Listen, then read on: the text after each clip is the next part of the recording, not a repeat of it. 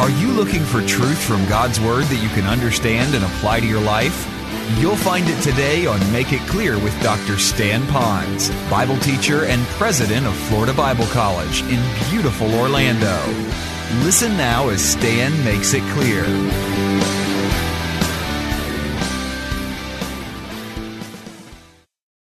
I want to tell you a story that some of you heard parts of it, but maybe not all of it. But it's a good way to lead into this message. Years ago, I taught at Florida Bible College. And my office at that time, when the school was younger, before they built an educational building, it was right on the edge of a parking lot. And there was a co-ed that would park her car right by my window.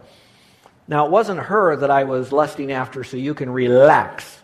But she had a beautiful burnt orange 1973 MGB convertible that had racing stuff in it.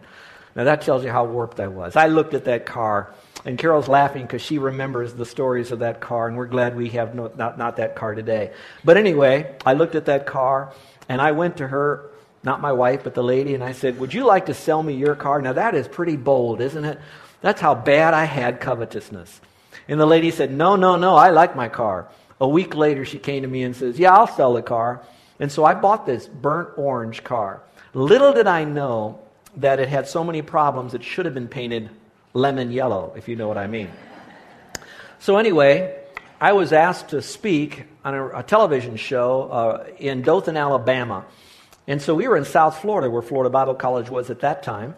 And so I talked Carol into trusting us to take this little burnt orange MGB all the way through the length of the peninsula of Florida into southern Alabama to be at this radio station, or television station rather. And Carol is such a wise person, and I often refer to her as the fourth person of the Trinity. She says, "Do you know what'll happen if you break down?" I said, No, don't worry about it. If we break down, it'll be fun. We'll put the top down. Just think, hours and hours. She said 14 hours with the top down in a little car. "You sure you want to do that?" And of course, my sweet, humble, submissive wife said, "Okay, we'll see what God has for us." Well, her folks lived in the Dothan area, so we were kind of piggybacking a speaking opportunity along with this thing with her folks for Thanksgiving.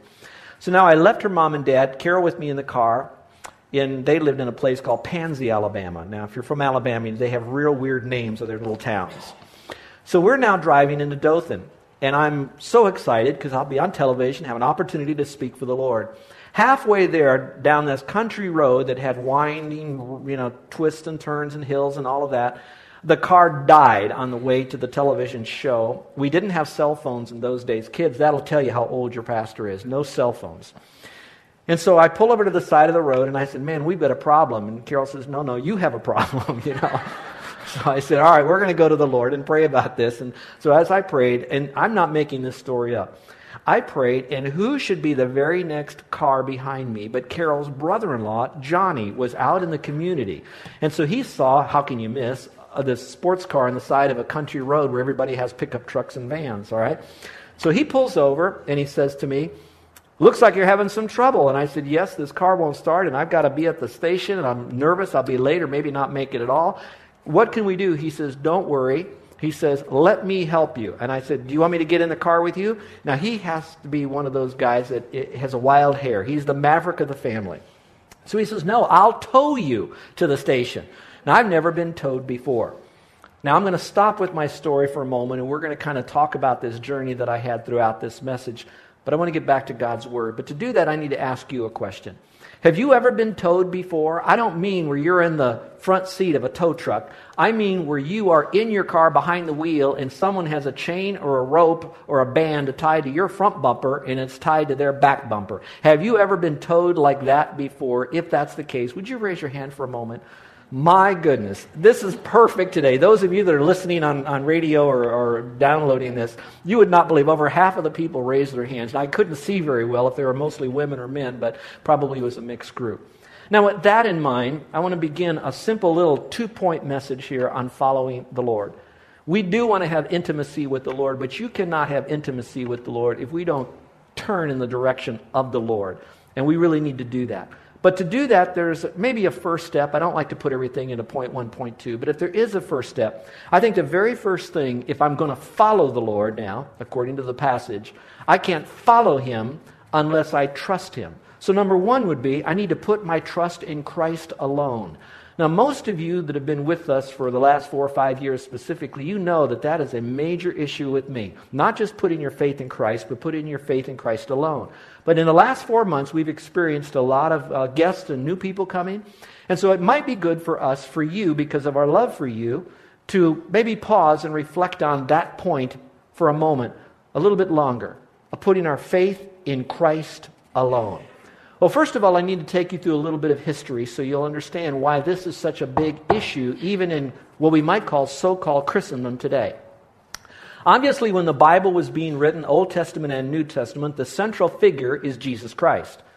The purpose of Christ was so that we would then be back into a relationship with the Lord that Adam and Eve fell horribly out of and brought the moral ruin of the human race, which we became a part of that too. But He wants us back with Him. Now, to do that, He had to pay the sin price. We've sinned. Because of sin, the penalty is death. If I die, I spend eternity in a state of dying or death away from God in a place called hell. But God quickly says, but I don't want you there. And He says, so I'm going to die on the cross and momentarily be separated from my Heavenly Father. I'll take all your sin on myself. My blood will be the payment. I'll rise again from the dead. Sins are paid for. And going to heaven is simply by placing your faith alone in me. And I'll give you some verses on that. Not all of them because there's so many of them, but just a few. But let's go back to my explanation of history. So the New Testament church was quickly embracing that truth because it's the only way to get to heaven, faith alone in Christ. And of course, they were bombarded with all sorts of other believisms that the Bible is telling us that they were confronting and bringing people around to the truth. The central figure is Christ, and the central way is faith alone in Him. Well, a couple of centuries, not long after that, there was kind of a spin-off group of Christians. And out of that particular group and how they interpreted Scripture, they really went into a whole new direction. And I'll just identify that as being Roman Catholic. Now, I'm not giving you the whole story. There's just a lot more there. But I'm giving you this part of it that is a very key part of it. So they went along and they've taken things from Scripture and they've added a lot of other stuff to it and they put it together. And I will never question the passion that they have for their belief, even to the point of many of their leaders being martyred for their faith all over the world, taking that message to other people. So where now you have two major schools of thought going on. A whole lot of Roman Catholic belief system. And it seemed like there was less and less of those who were believing in the message from Scripture that said it was by faith alone. There was some salt and peppered throughout the Roman Catholic Church. Part of it was because at that time we didn't have the Scripture translated from the original languages, let alone printed and published for people to read. And so it was held by a select few. And those people could say what they wanted to about that. And I'm not marginalizing it. That's just the way that it was. Certain things began to happen as we began to progress. More people wanted to know, what does the Bible really have to teach? And so then we found that the Bible was translated, printing press was invented, the Bible was now printed, and it started to fall in the hands of a lot of people. And there was a movement, listen, there was a movement of God that wasn't just in one little area or one little situation. There was a lot going on by God that was now saying, let me clarify for you people on planet Earth the way of salvation. Now, we're fast-forwarding this to not many centuries ago. Doesn't mean that it was a new truth that came out then. It just meant that it was an old truth that was now getting press. It was now getting publicity. It was now being shouted. Now, most of you now know of the term called the Reformation. You know the issue between Roman Catholicism and Protestantism, etc. But here's what was really happening. I'm going to simplify the Roman Catholic teaching. They would say, and they did say, and probably still say, that salvation is by faith in Jesus Christ. Those of you that have been to a Catholic Mass, you probably will know that most frequently they will even quote John 3:16. And it'll be like this: for God so loved the world that He gave His only begotten Son. And then they go off into other issues. So it sounds pretty close. Now the reason that you have what we call the Reformation is that there was a reforming of the belief system that was perhaps known as Christianity back to what does Scripture really have to say. And you got the truth of going to heaven was not just faith in Jesus Christ. It was faith alone in Jesus Christ. And that perhaps was one of the biggest igniters of the Reformation and what we had since then. And that's why you might have other things. There are other things that are a lot different than what we might call Christianity or Protestantism will believe. But if there was maybe an epicenter, it would be the issue of faith alone. That word alone is critical. Young people, that is very critical. Because everything has to be in Christ alone. So you know that at that time, a lot of the writings, particularly the Roman Catholic Church, they would have Latin. The older people that are in this group, don't raise your hand on that one, you remember when we were in school that you would take a language and they would teach Latin. They don't do that now. But in Latin, back in the Reformation days that are now taken over now, that we who have a bedrock of faith, they would have for what you would say alone. The word would be solo. When I'm a solo pilot, I'm going by myself. It's alone. So when you hear the word solo, some of you kids that are learning how to drive, you're excited about driving, especially when you don't have to have mom or dad or a proper licensed age driver with you. You want to do your first solo driving. Solo means alone. Now take that word solo. Listen carefully. There were 4 solos. You have what was known as solo fide. That means faith. Fide. Faith alone. Then you had scriptura solo or solo scriptura. That's critical. That means scripture alone. That means there are many great writings about the Bible, but the authentic God's Word is found in Scripture. So we have what is known as the sufficiency of Scripture. We don't need any more teaching that comes out. It's all going to come from Scripture here. Sola scriptura. The second is the word sola gratia, which is basically, it is only by grace. And then finally, sola gloria, which is all and only glory goes to God. So all of it wraps up around. It's only by faith. Scripture is the only writing for the sufficiency and the knowledge of God that we need. That we give all glory to the Lord because it is only by God's grace. Now let me tell our new folks here what our old people hear as a mantra that I give on this. You've heard it 1,000 times. Going to heaven is by grace alone, through faith alone, in Christ alone, for the glory of God alone. So if some of you are now getting a clarification on this truth, you're going to grab a hold of that going to heaven is by faith alone. Now some of you, me saying this to you resonates and you're agreeing with that. Others of you are saying, show me the book. So let's look at some verses here for a moment here. Because if we're going to follow Christ, we have to do something first before we can follow Him. We've got to trust Him. All right, so this is just a little bit to get you started. So it begins with faith alone in Jesus Christ alone to become a Christian. Now I'm going to read the words of Emmanuel, God with us, Jesus Christ. He said to him, I am the way, the truth, and the life.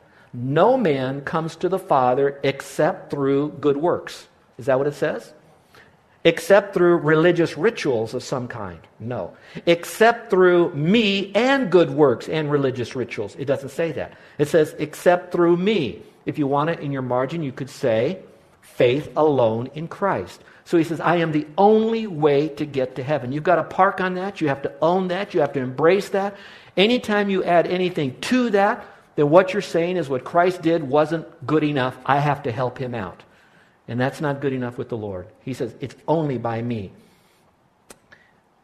I'm reminded of a story told to me by a gentleman I've known and had a wonderful friendship with. His name was Dr. Curtis Hudson. He's in heaven right now. Before he went into the ministry, he used to be a postman actually. And he was a Christian that would share his faith wherever he was to tell people how to go to heaven. He encountered one lady along his route that he was delivering his mail, and they got into conversation about spiritual matters, like some of you are beginning to do with others, just kindly and gently and carefully.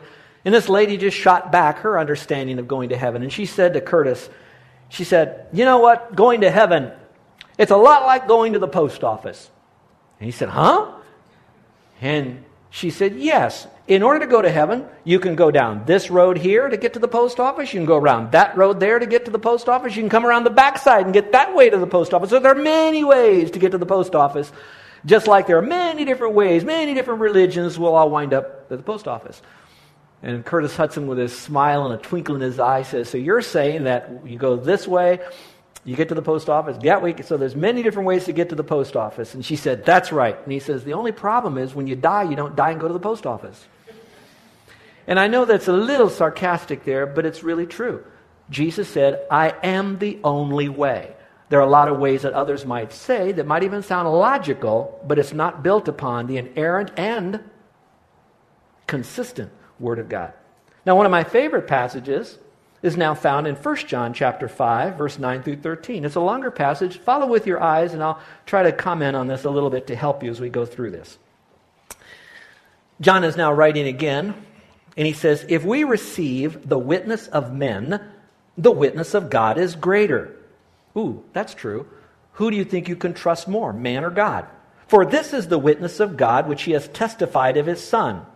He who believes in the Son of God has the witness in himself." Now, why would that be? Because when you place your faith in Christ, other scripture says that he comes to live in you, the hope of glory. So now he's witnessing, he's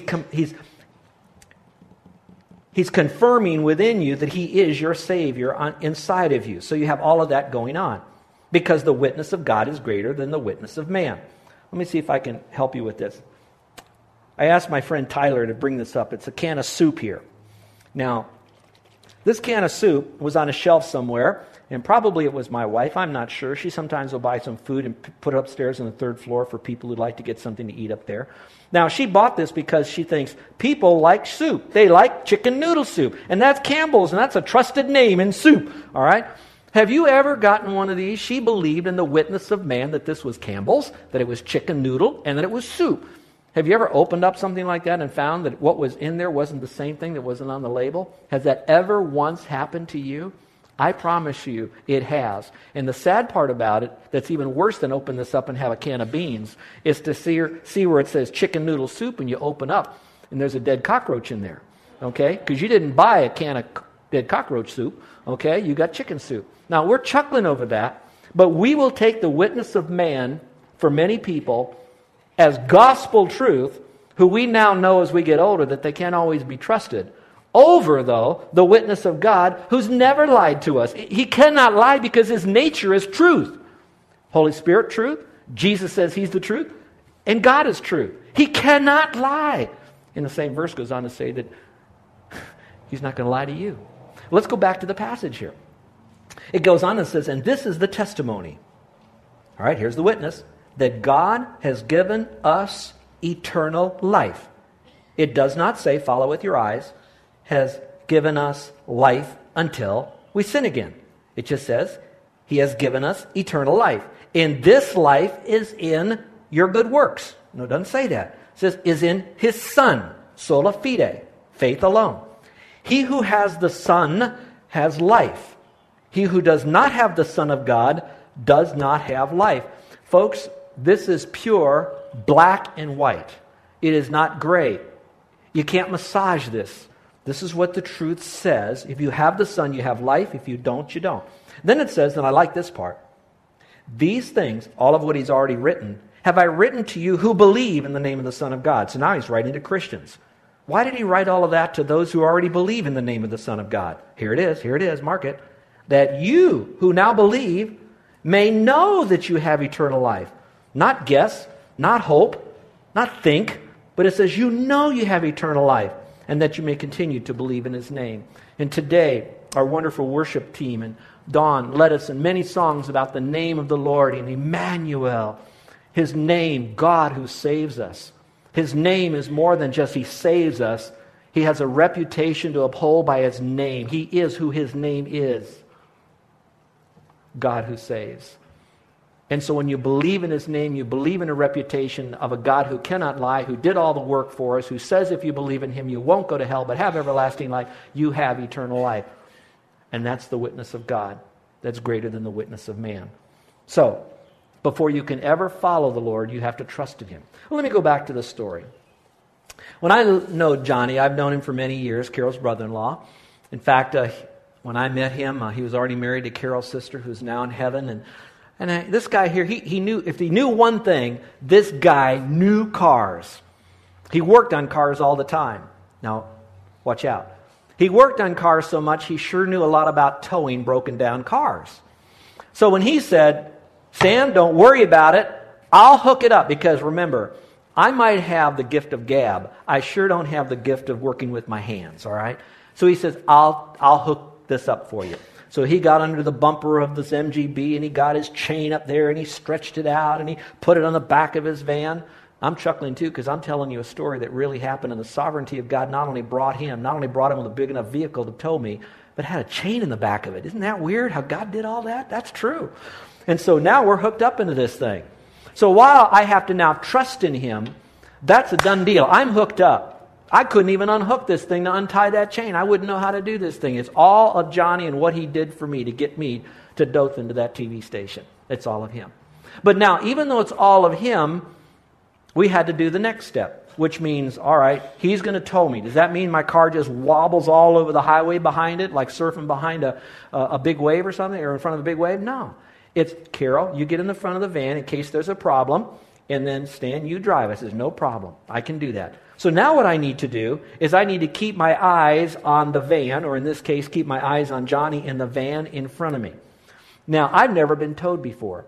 I've never had that experience. So I'm back there and I'm thinking, this is really cool. You know, that's my personality. This is so neat. I wonder what it's like to be towed. I wonder if my speedometer still works when I'm being towed. You know, all this stuff. But I knew one thing. I had to keep my eyes on him.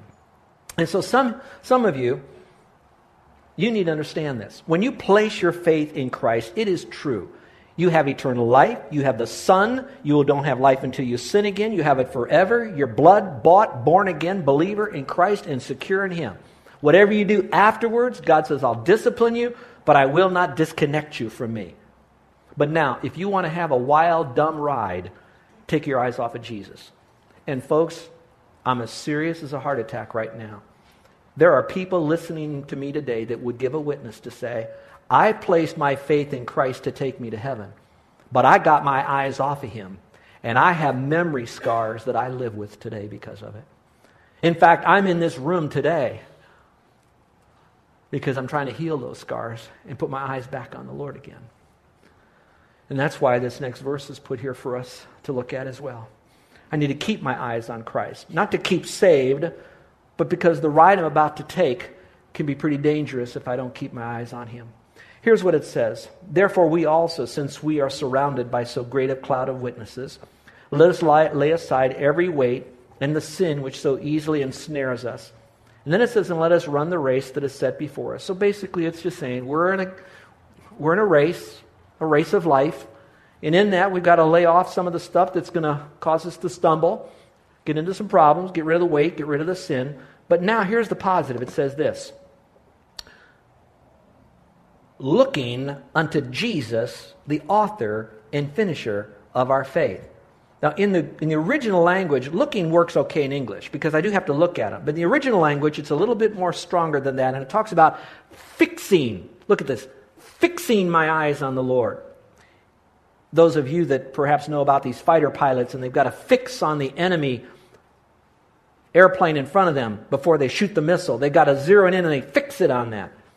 And so as I live my life, I need to fix my gaze on the Lord. I got to fix my eyes. We might say, turn my focus of all my attention on Jesus Christ. One translator used this. He says, looking away from all else and now looking to Jesus. So it's a choice now of saying, I can be easily distracted. There's a lot of stuff that can distract me. But I got to fix my gaze on Jesus Christ. And it goes on in that passage from there. Now, it was kind of interesting. I'm in my little MGB. The top's down. And by the way, if you don't know this, your speedometer does work when you're being towed. But this was beautiful fall time of the year, late fall, Thanksgiving. Leaves were all changing, and I'm behind this van in front of me, and I thought, how hard could this be? I'm 10 feet away, and I'm going to enjoy this ride. So I begin to look at the scenery around me, and then I get a little bit bored, and I want to see and this is dangerous. I wanted to see what's in front of me besides the van. Now, when you're in a little MGB, and that's a big, wide van, you can't see anything. So I thought, this is cool. It's like water skiing. So I zipped out this way, and just as I did on this 2-lane, little windy, hilly road, there's a truck coming right at us. And so I whizzed right back again, and I realized I have got to fix, I have to watch. Then I started to think, what happens if Johnny begins to stop his vehicle? You know what they tell you, if you're in a car, you have to have 1 car length distance for every so many miles an hour that you're traveling here, you know. And I'm 10, and I'm watching my speedometer because he is a maverick. We're going 40, 50, 60, 70 miles an hour. I don't know if he didn't like his brother-in-law or what, you know. But all I know is by then, I'm like this. I'm going to watch his brake lights at any moment, you know. And really, folks, don't ever do this, because a deer could have run out in front of him and you'd have a different pastor today. All right? But that's the truth. You're listening to Make It Clear with the teaching of Dr. Stan Ponz, founder of Make It Clear Ministries and president of Florida Bible College in beautiful Orlando, Florida. Make It Clear is dedicated to taking the Word of God with clarity into every person's world. It is the support of listeners like you who make the ministry of Make It Clear possible. You can provide your tax-deductible gift to Make It Clear online by going to makeitclear.org. Or you can mail your gift to Make It Clear, P.O. Box 607901, Orlando, Florida, 32860. Thank you for helping us make it clear. If you would like to have Dr. Ponz speak at your church or event, please send us an email at tellmemore@makeitclear.org. Thank you, and remember to make it clear.